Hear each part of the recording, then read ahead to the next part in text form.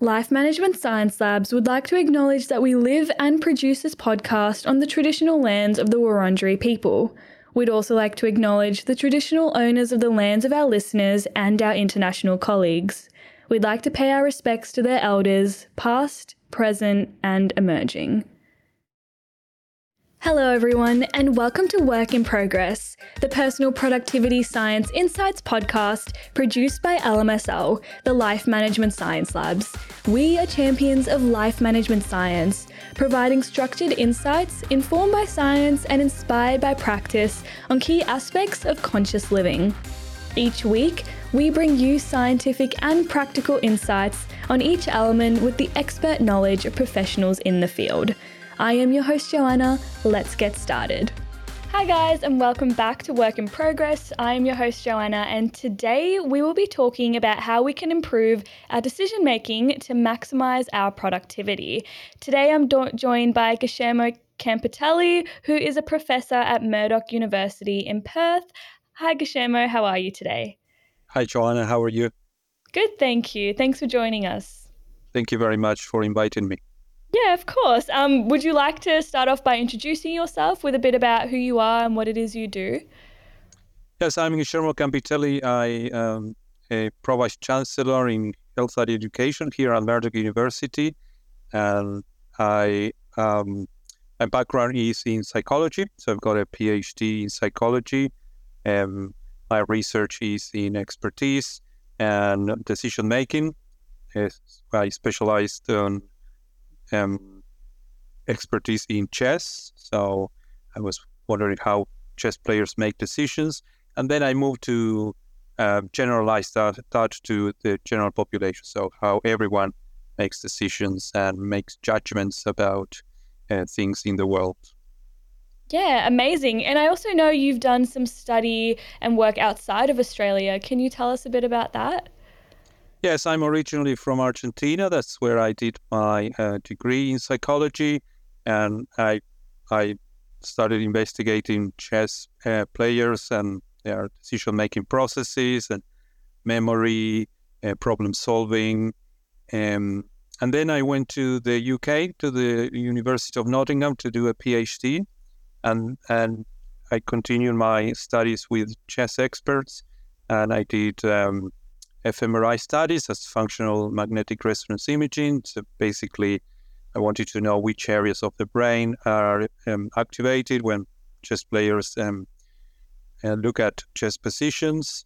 I looked at the eye movements, so where do they pay attention to, and all sorts of behavioral tasks, with the idea of understanding how they make decisions. And typically, that is also used as a model of how people make decisions in general.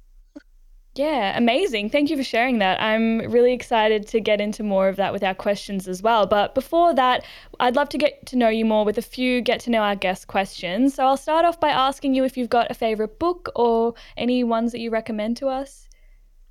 Yeah, so this is the first book I read when I went to the UK. It's a book by Daniel Dennett, who is a philosopher, and the book is Consciousness Explained. And basically, this is the book that introduced me to an area of psychology and philosophy, which is what is consciousness, how consciousness emerges in evolution, and etc. So that's a book that was, although I disagree in a lot of things with Daniel Dennett, this is a book that was very important in the way of thinking for me.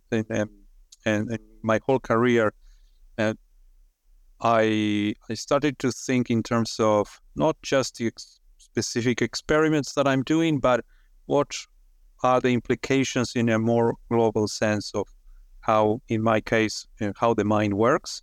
And so that was it's a really, really important book for me. Yeah, amazing. And do you normally read a lot of nonfiction? Yes, I only read nonfiction, Yeah.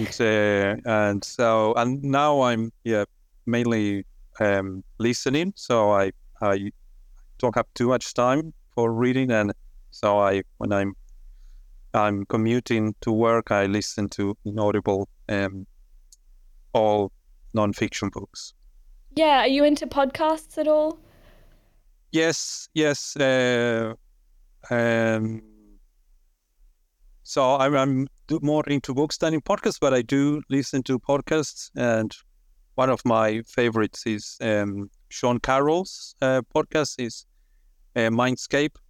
Sean Carroll is a theoretical physicist, and but his podcast he interviews people in philosophy, psychology, social sciences, biology, genetics. He's very, very interesting, and he himself is a very um, uh, prolific theoretician in physics, in fundamental physics, and yeah, I'm very interested in these topics. Yeah, amazing. And in terms of like TV series, is there anything that you like to watch? Yeah, so again, this was probably the first series in outside my country that I watched. It was Doctor House. That's yeah, the analytic thinking that goes into Doctor House, and that attracts me. It's very so what I like to do in my life try to be analytic, and probably will come in some of the questions. And so that was a really nice series to watch. Yeah, and what's that one about? So Doctor House is it's it's a doctor in a hospital and who receives very complex cases, and they the group needs to come to a diagnosis of what's the um, what's suffering the patient suffering, and then they come up with some hypotheses of what's going on, what could be going on, and then they try some medication, then doesn't work, so then based on that they eliminate potential diagnosis, so they need to come up with another diagnosis, and until they get it right. So Yeah. that is a bit of what we scientists do, and so that's why it was very interesting for me to watch. Yeah, is this an American TV show? Yeah, the American. Yeah, I think I know what you're talking about. I've watched like one or two seasons of it and it's really Yeah. good. Yeah, it's a really good show. So that's a great one. And do you have a famous role model in your life or even just anyone that you personally know that inspires you? Yeah, so um, I, perhaps my role model is not famous. He won a Nobel Prize in 1978. Is Herbert Simon, and he's a person who was a polymath, and he developed a theory of that is called boundary rationality, and based on that theory, he won the Nobel Prize in economics. That influenced my research into decision making because he's um, he said he studied a lot of things. He was the founding fathers of artificial intelligence, the field of cognitive psychology, um, economics. But he said that he only had one thing in mind. He studied all these things, but with only one thing in mind, which was how people make decisions. So that inspired me, and that's why I'm very interested in how people make decisions. And so that was, in a sense, the role model.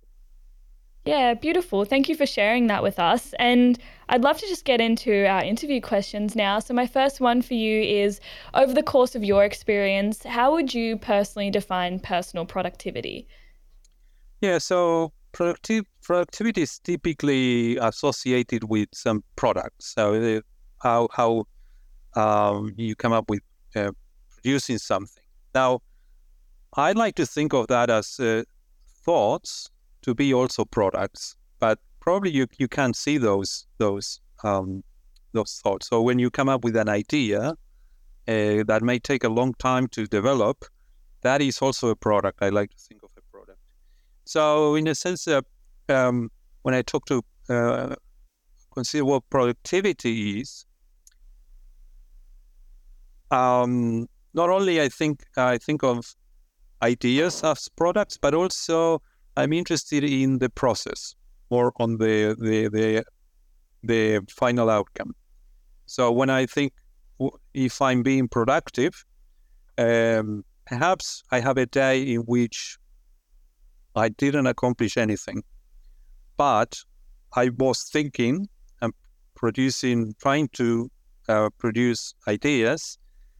And when when you're trying to produce something complex, you may not achieve anything in a particular day.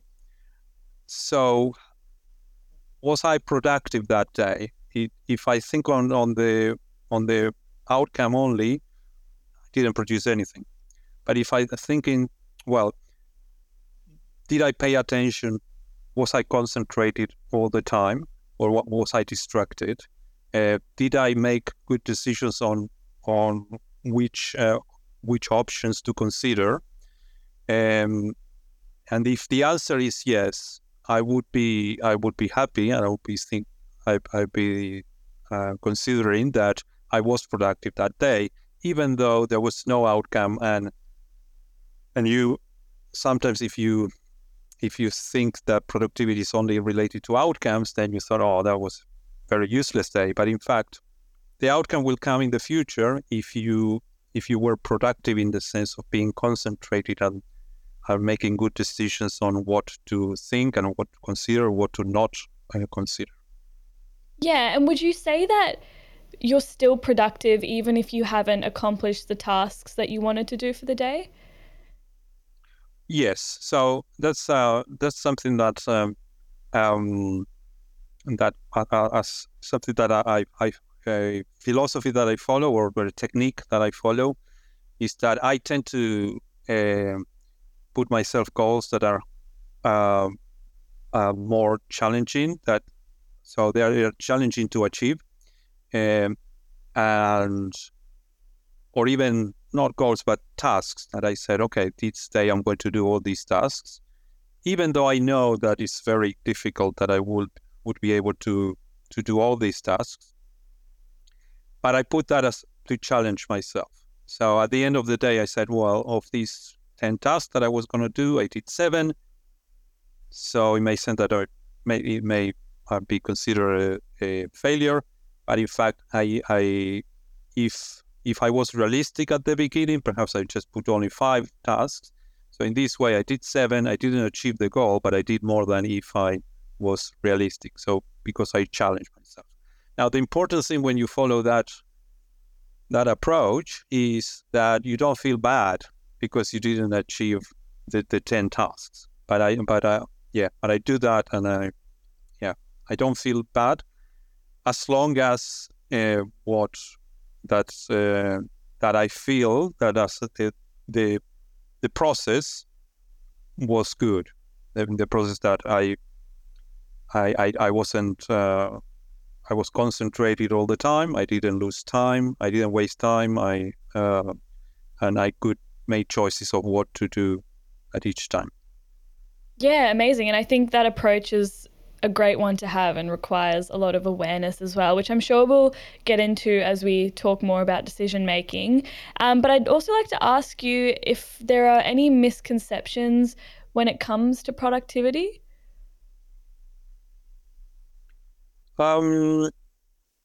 Perhaps what I said before is that you are only productive um, when you have a final outcome, and so to me that's a misconception. If your process was appropriate, then that to me is should be considered that you are productive. Yeah, great. And how would you go on to then define decision making? Okay, so decision making is it's any situation in which you have you're presented with more than one option, and then you need to choose one of the options. Now, one thing that I like to say here is that and that talking about misconceptions, perhaps this is one in decision making, is that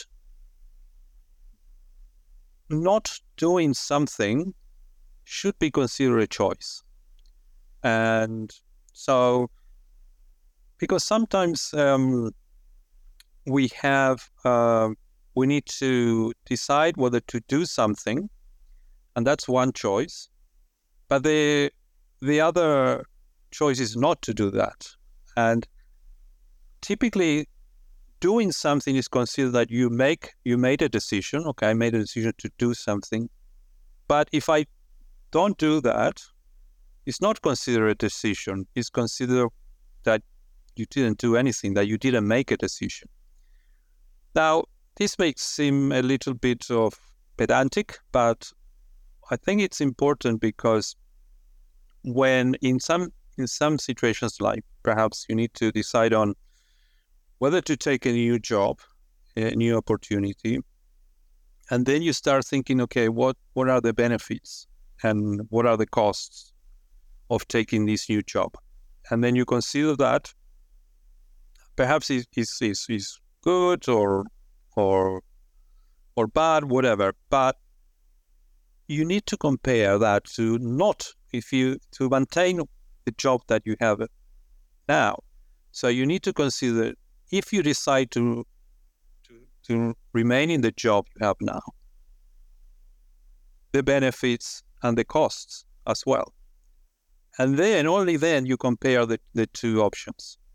And why this is important? Because maybe the option of taking the new job was not so good, but when you compare with remaining in the current job, then it becomes really good, because the current situation is not a good one.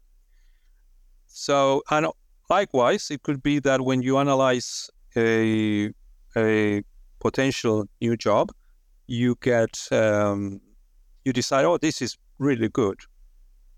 But then you need to compare to the current job, because perhaps your current job is even better than what you're thinking of. So I think that is some misconceptions that you get in decision making, and which is not giving consideration to the option of doing nothing. That is actually should be an active decision of doing nothing.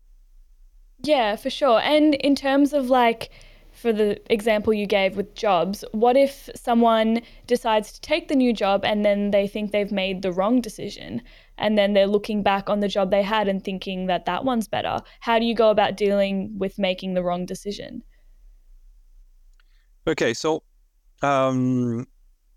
what a very important concept in decision making is what is called sunk costs. Sunk costs are costs that you had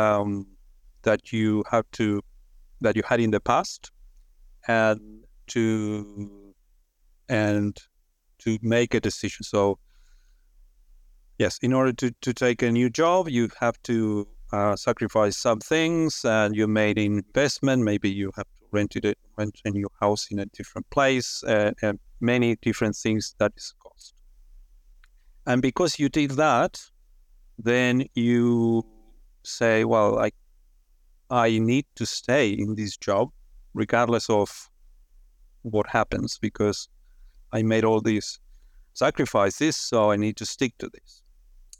So one thing that it's a concept in decision making, economics, and also I learned from studying chess players and being a chess player, is that it doesn't matter what happened in the past.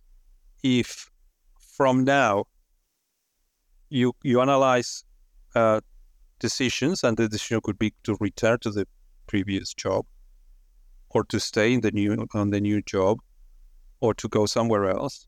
So you analyze costs and benefits of these three options, and then if the best option is to return to the previous job, then that's your decision you need to make, regardless of if you think in terms of, okay, I was in that job, then I left, and then I returned. I wasted a lot of money or resources and time. So you feel that you made a mistake, but the mistake was the first one, not the second one. So that's very important to always think from now, what's my best option, without considering how did you get to that situation. Yeah, I really like that. I like that idea of like the second one is not a mistake, was it? Not, The first one is? Yeah, I really like yes. that concept, and like not focusing on like the past, but more where you can go from here. I think that's a really important takeaway. Yeah. And then how would you say that productive decision making influences our personal productivity? Yeah. So we make decisions all the time. So every minute we make decisions. We make decisions on what to eat or what to pay attention to, and so and if we pay attention to things that are not useful, then that the decision making affects productivity. Um, so, but the important thing here to me is that if we, by having this mindset of thinking that that we are making decisions every minute, is that we become more self-aware of what we are doing. And now, the problem could be that you are so self-aware of what you are doing that you paralyze. So we should never get to that stage. So basically, being reflective of what we are doing, but being also forgiving towards yourself. So if you realize that, well, I'm just not paying attention to this, and I'm not being productive, then don't be nice to yourself. You shouldn't just be too harsh to yourself, and just say, okay, well, now I have the opportunity to change that. So from now on, doesn't matter what I did in the past. So now I make the decision to focus on this or that. So in that sense, it's just a mindset of decision, that we are making decisions all the time, that helps us to focus more on what we are doing, and that will affect productivity. Yeah, that's great. And in terms of like decision making, what are some of the key factors that causes people to be indecisive? Well, so when you ask me about the role model, I mentioned Herbert Simon.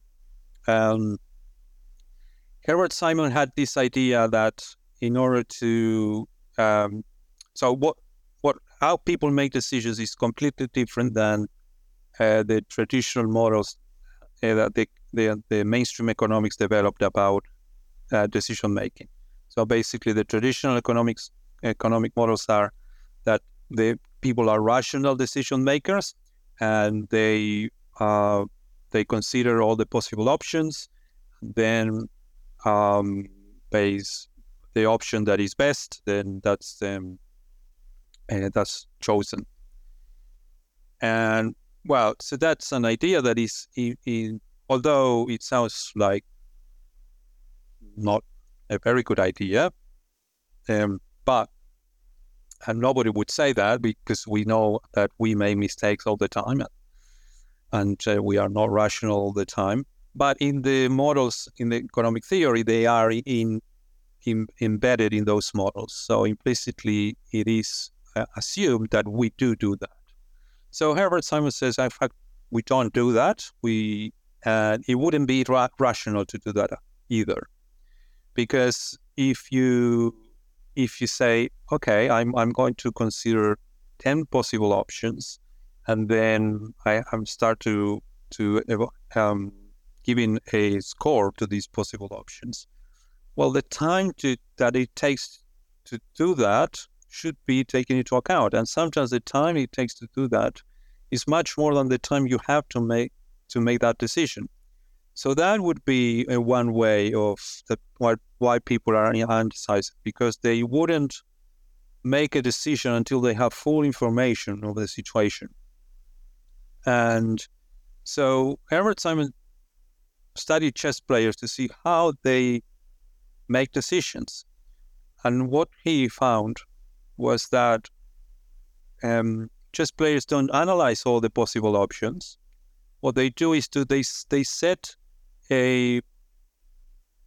what you call a satisfaction level.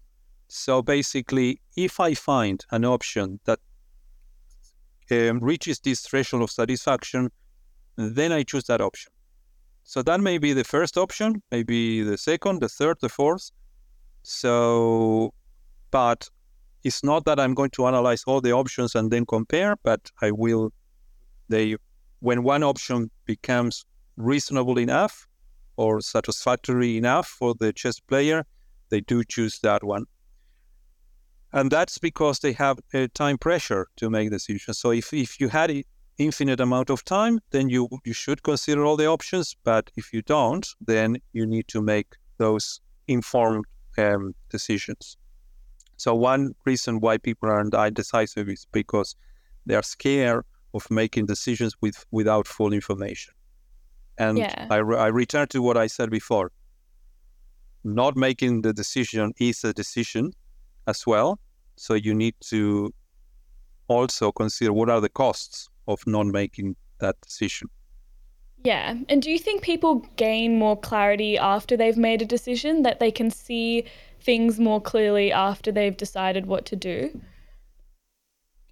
Yeah, so that's a very nice question. So they get information. So when they make a decision, then they can see the consequences, and perhaps you have it in your mind. Or well, what happens if I do this? And you never do it. You never see what are the actual consequences. So yes, it provides you information, and then you can incorporate that into your thinking, and then to keep improving your situation with better decisions in the future. Yeah. And do you think that overthinking plays a big part in decision making? Yes, but so the one thing that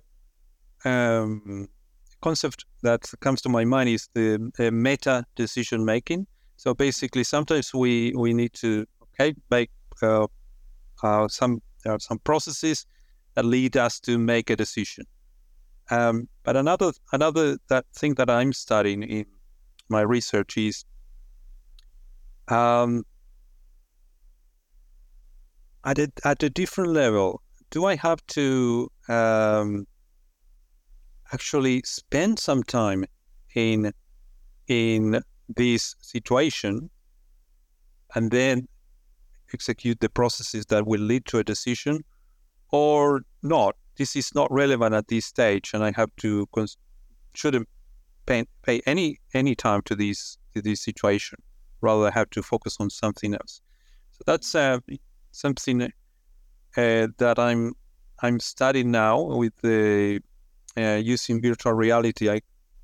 I created a task with some colleagues here at Murdoch University, or in which we asked participants to play they are in an arcade, and they have the option to choose to whatever game they want, and then they gain tickets by playing the games. But what we are interested in is not how many tickets they gain, but whether they make the right decisions. So when they get the information that something and that one of the games is very profitable, they are getting a lot of tickets, they actually should stay there. And or the other way around, if they acquire the information that they're earning very few tickets there, then they should move to go to explore other games. And so you were talking about overthinking. If you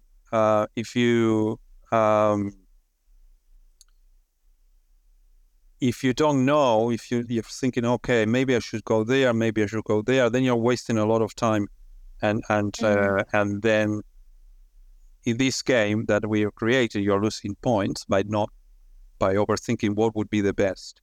And then sometimes the best option is to choose one option, go to that, and get information about that. So yes, overthinking it's a problem. It's not the only one, but it's one of the problems that lead to people to make mistakes in decision making. Yeah, and back to your like virtual reality game, what inspired you to want to create that? Interestingly, I was playing with my kids a video game. It was Overcooked, and basically what I realized that my kids were much better than me in the execution. But what I realized is that I was having an oversight of, okay, these are the tasks that should be done in this order. So I was actually saying, oh, you do this, you do that. And they were very good at what they were doing, and I was really bad at what I was doing. But I was good at determining what should be done at which stage. So then when I told this story to my colleagues, and based on that, we came up with the idea of the arcade, which is something similar in terms of you have several tasks, and then you have to decide where to go. So we were measuring that component, not whether the decisions at the local level are correct, but whether someone has a global understanding of the situation. So that's what inspired me to do that. And virtual reality is that's because typically in decision making, the tasks we have to do research are very artificial. So they are vignettes with situations that we tell people, okay, you are in this situation, and what decision would be appropriate. So, but we were interested in decision making in the real world. And for example, our funding body was about submarines, and so how people make decisions in submarines, but actually in any real life situation that requires that is safety critical. For example, if you're a air traffic controller or a atomic nuclear plant operator, said that you have to make decisions in the wild, not just in a desk and with information, with abstract or numerical information, but you are there doing things, or firefighters are in another case. So we thought, well, the problem of investigating those situations is that you can only do research until when something serious happens.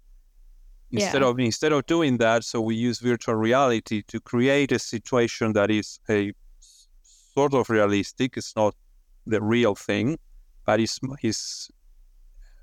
much better than just being in your computer and reading something.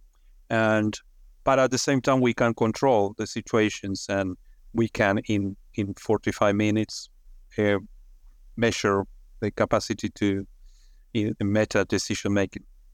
Yeah, I really like that idea of like simulating reality as a way of like discovering more about decision making. I think that's a really cool concept. I'd also like to ask you about another concept. Would you be able to tell us what Bayesian inference is?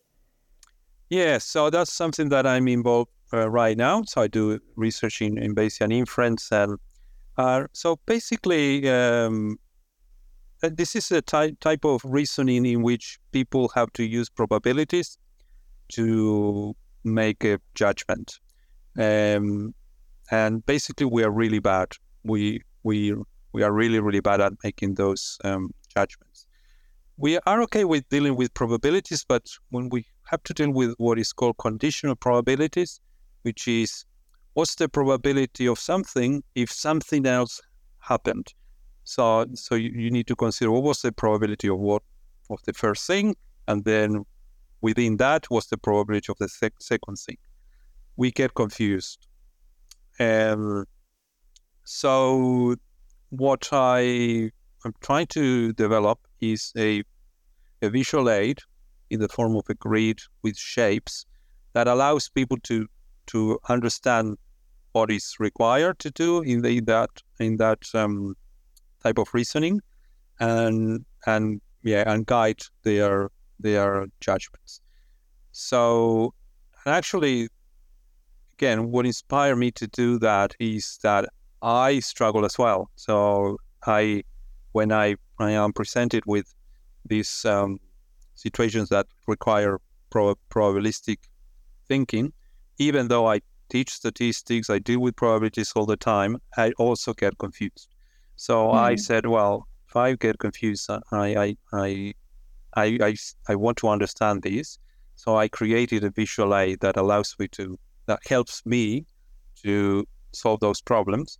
And I'm trying to see whether that can help train students or whoever needs to deal with these sort of problems.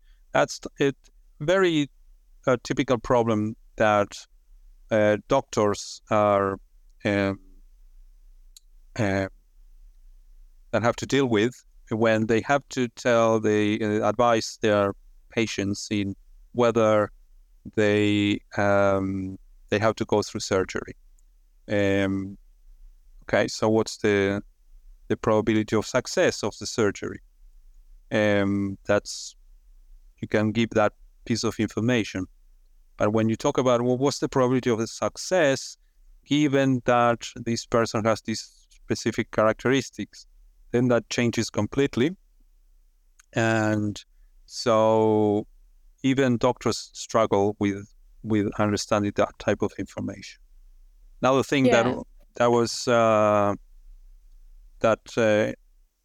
it was in the media a lot when we had the COVID vaccination was whether said there were some newspapers that were saying that the vaccination wasn't effective because a lot of people that were in the hospitals were vaccinated.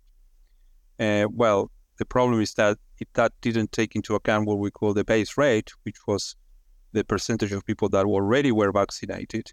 And that was a time that vaccination was very, very massive. So most people were vaccinated. So when you go at the hospital and you see how many people are vaccinated, how many people are not, you are going to see more people vaccinated. That's because there are more people vaccinated in the country. And that doesn't mean that the vaccination is not effective. And in fact, it was the opposite. So understanding that is really important for providing information to the public and ourselves. When we understand how to use probabilities, we can make more better decisions. When doctors tell us what's the probability of success for a surgery or this test, what's the probability that if you test positive in this test, that you will have the disease that you are exploring. Yeah, and what are some other benefits that using probability can bring towards enhancing decision making? Okay, so returning to Bayesian reasoning, which is that uses probability, but it uses it in an interesting way, which is this. So in Bayesian reasoning, you start with a what is called a prior belief. So that is how much you believe that something will happen, and you use probabilities for that. And you can say, okay, well, based on the information I have, then the probability of this happening is 50%, and the probability of not happening is 50%. And then you acquire new information. And basically what you need to find out is that information, how likely it is uh, uh, whether the event happens, and how likely it is if the event doesn't happen. And then you combine your prior belief with the likelihood of the new information, and then you end up with a posterior belief.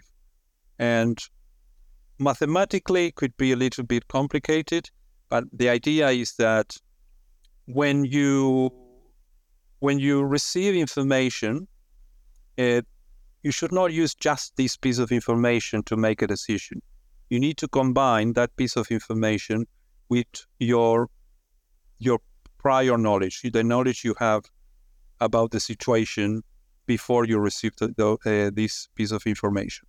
When you combine that, then you have a new piece of knowledge. That's your new prior belief. And then you will receive new information, and then you combine with the prior knowledge, and you keep updating in that way. So that the interesting thing of that is that there are two, the opposites of this is, the opposite extremes is, I've got a belief about something. No, doesn't matter what information you present to me, I will always be stuck to that belief.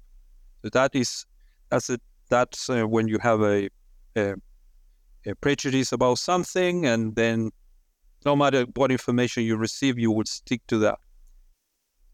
The opposite to that is, you get information, and then now you change your mind based on that piece of information, and that's also not very stable. So the Bayesian approach allows you to combine your prior beliefs to new information, and you change more gradually in your beliefs about situations in the world. Yeah, and do you think that this approach is something that like the average person can adopt easily, or does it require some more like training or self-discipline to do it? Yeah, so the technical part is it's a bit complicated, but that's why I'm developing visual aids to make that easier. And if in that case, if you are not looking at the precise values that you want to calculate, and that's why my visual aids have shapes, and the shape tells you what's the probability, but it's not a number, so you don't know exactly the values. Then you can get to that. But that is in terms of the very technical aspect of Bayesian reasoning. But this more broad aspect of combining prior knowledge with new information and combine those and then change gradually, I think that's it's just not difficult to implement. And this goes beyond probabilities. It goes. It can be used in terms of how do I change my views about things, and that is a more rational way of doing things than just stuck to your previous beliefs or just whatever people tell you, then you adopt. So that is easy to implement. The more broad conception of Bayesian reasoning is more easily to implement in everyday life. Yeah, for sure. And I think that's a super interesting way of going about it, because to me, when I think of decision making, it's more just like make one decision or another. But I feel like it's good to know that there are layers behind how you make a decision as well. Yeah, indeed. Um, yeah. And when it comes to decision making, do you think that trusting your instincts could be another good way to make a decision? That's a very good question. I would say yes and no, and that comes. The context of this is there is a debate in decision-making research between two very different conceptions. One is the one developed by Daniel Kahneman, who won the Nobel Prize in Economics in 2002. He wrote a book, Think Slow and Fast. It's quite a popular book. So basically, he says that in order to be rational, you need to follow some sort of rational model, mathematical or probabilistic or decision theory, whatever. And then basically he did research and showed that people don't do that. People actually use sort of heuristics, which are shortcuts, and they are biased. That's one tradition of research. The other tradition is that developed by Gerd Gigerenzer in the Max Planck Institute in Germany. He says, yes, we do use heuristics, which is shortcuts, but that is the rational thing to do. And basically, that would be the option of just use your instincts, and because you don't have time to make use formal models to make decisions. You need to make decisions under time pressure. And then he says our brain actually evolved over the millions of years of evolution, evolved to make decisions that way.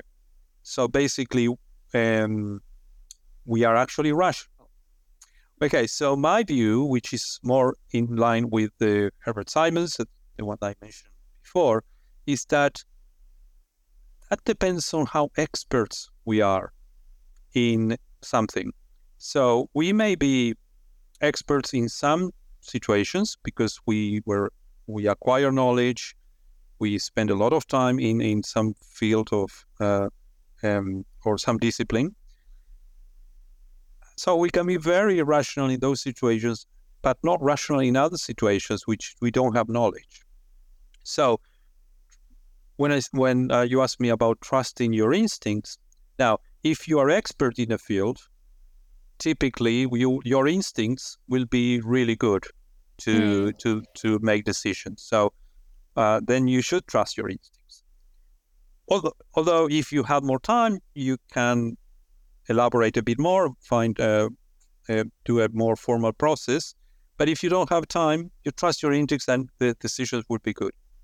But in fields in which you are not an expert, then trusting in your instincts would probably not lead to a good decision, because your instincts will not are not based on knowledge that you acquire in the past. So what you are going to come up with is not a good decision.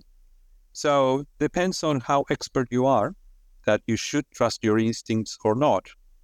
Now, what is it, an expert? Because it may be considered that only that this applies to people who are in the elite of in sports or chess or in other professions.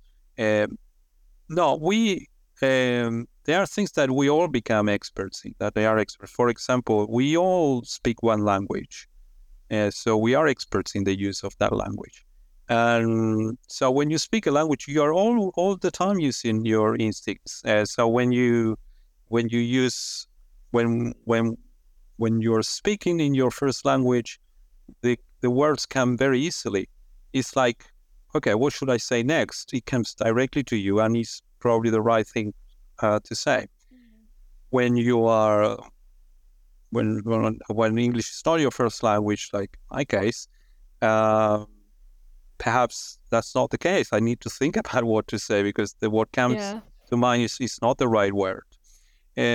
So language is one area, and everybody is expert in at least one language, and face recognition is another one, because either because that's an innate capacity, or because we are exposed to faces in all the time in our lives, that we become experts in recognizing faces. So that question of instinct becomes with, well, how much experience you have in the field, how much, if you're in the past, you are a person that you are very reflective, that you are observant of things, then you can trust in your instincts, because you have knowledge that in your memory, that when you don't have time to make decisions, the first thing that comes typically could be a reasonable thing. But if you don't have, you're not a person that is self-reflective, um, um, or make observations about behaviors, and then perhaps your instincts would not be very good. Yeah, for sure. And do you think that maybe it's important to take like an objective stance when it comes to deciding if you are an expert in this sort of decision that you're going to be making? Yeah, so I think we tend to overestimate how experts we are in things. Yeah. And so I think you're absolutely right. We need to be very humble and to clearly identify in which parts we are experts or not. But Yeah. in some situations, we have to make decisions in everyday life, and that's when shall we use our instincts or not? Well, there is no way there to determine whether objectively whether we are experts or not. So, in some sense, you need to you are the only tool you have to make decisions. So, my suggestion there is, it doesn't matter whether you use intuition, your instincts, or something else in this particular decision. What matters is what's your approach to life in general. If you approach life by trying to observe what others do, trying to observe what you do, and make objective evaluations of what you are, what others are doing, and that will lead to make good decisions in the specific cases. So that's what I say. For the specific case, it's very difficult to give a clear advice what to do, but what's your approach to life? That is, I can say something that very clearly try to self-reflect and evaluate yourself objectively. And when you have that approach, then that will lead to make good decisions when you use your instincts.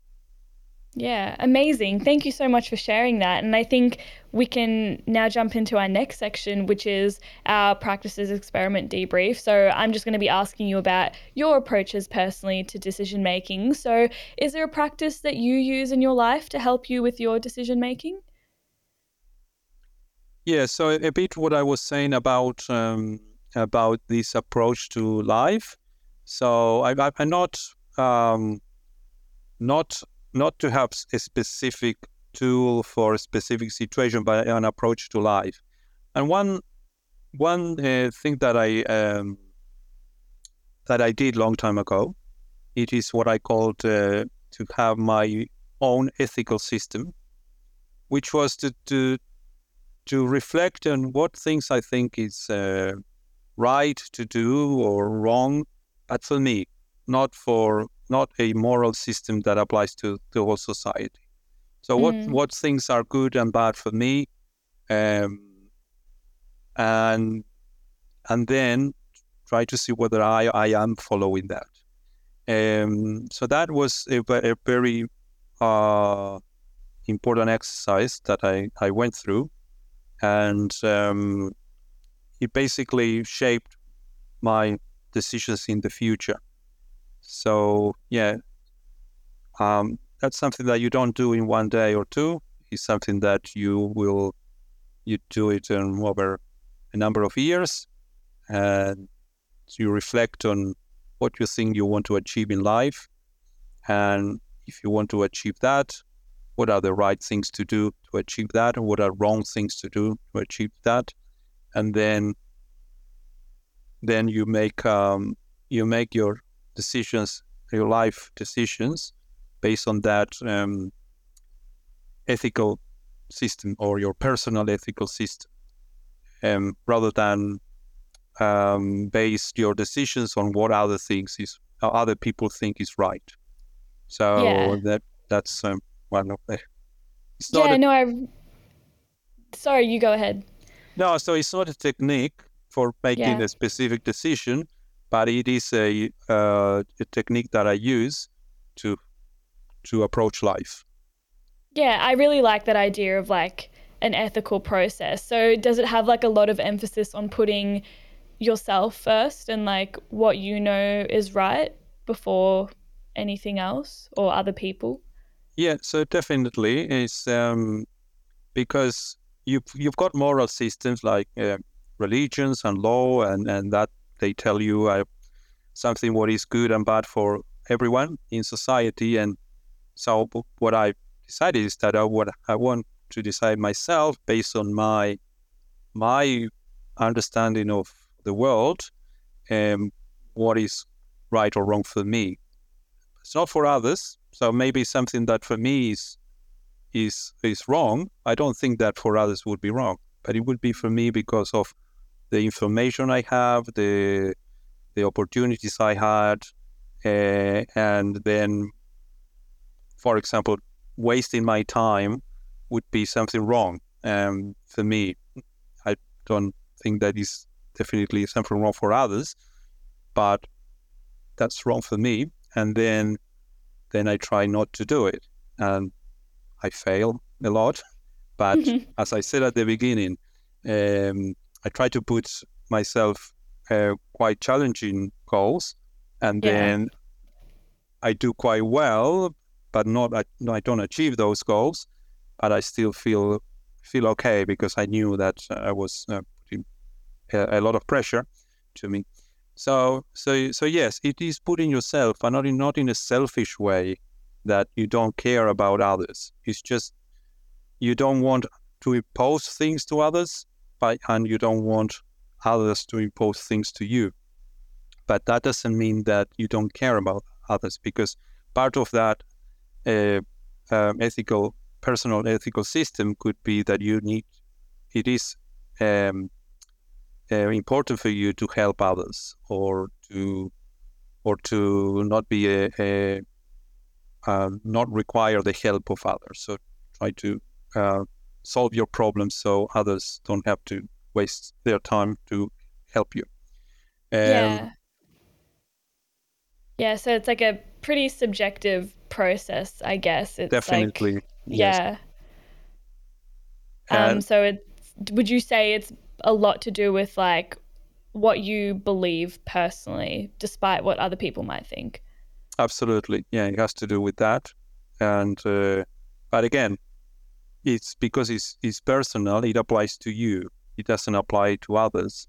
Yeah. And so it's um, because I would be uncomfortable if what I believe is wrong for me, that I try to impose that to others. That would be selfish. And but so when you've got a subjective approach, but it applies to you, that's perfectly okay, at least in my belief system. Yeah, amazing. And do you think that there are challenges to this approach as well? Yeah. So the challenge is that sometimes you're not um, you don't conform to what um, the society expects from you, and so that's the main challenge. Um, Now, I mean, when I was younger, I was trying to. My ideas were quite different than the normal, and then when you go um, and you become experienced in life after many many years, then you realize, well, you cannot be so yes or white. Things are not white or black or white. They are grays, and then you have to compromise. Um, so if you are still the you've got in the background what you think is good or bad, and you are going towards that goal, you still have to compromise, and don't feel too bad about that, because you live in a society, and then you have to um, um, sometimes do things that are not exactly what you believe is right, but they are perfectly okay for society. So that is the challenge, but that's why you need to be flexible in the things you can be flexible within your system, and and yeah, not be flexible in other things. And that's something that is, there are not easy ways of doing that, but that's, in general, when you follow your belief system, you are happier.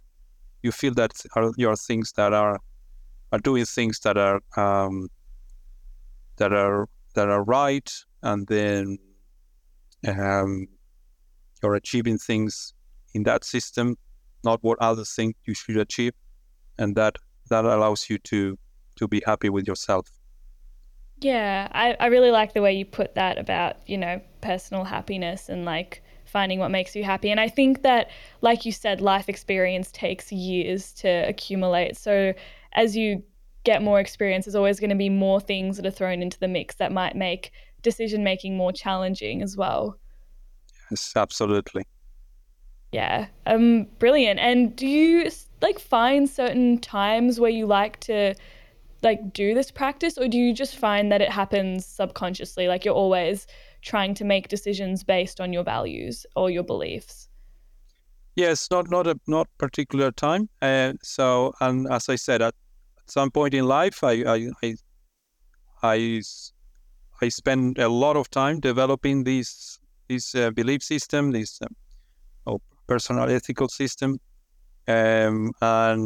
and then it's part of my everyday life. So it's not something that I think about it. So that's, again, remember when we're talking about your instincts or your habits. Yeah. Yes, at some point you have to spend a lot of time in developing things, and that then things become more automatic in the future. Um, so, in order to be able to trust in your instincts, you need to do the hard work at the beginning. So, yeah, currently, no, it's something that that happens quite automatically.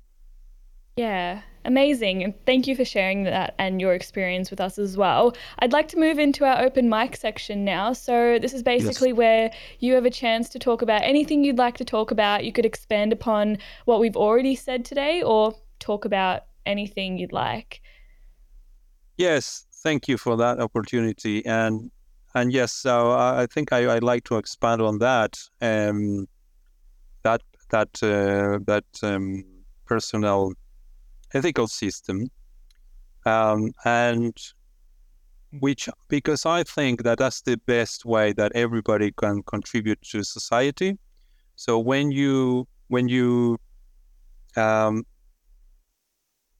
when you make try to make good decisions, um, you become more self-reliant, so you need less help from others. When you are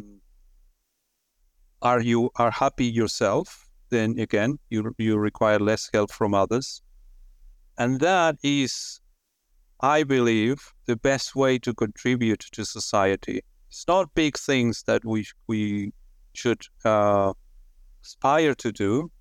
It is just making good decisions, making an effort to make good decisions, educating yourself, and being humble and being objective and trying to improve yourself all the time. That will lead to good decisions. And when everybody individually is making good decisions, the society improves.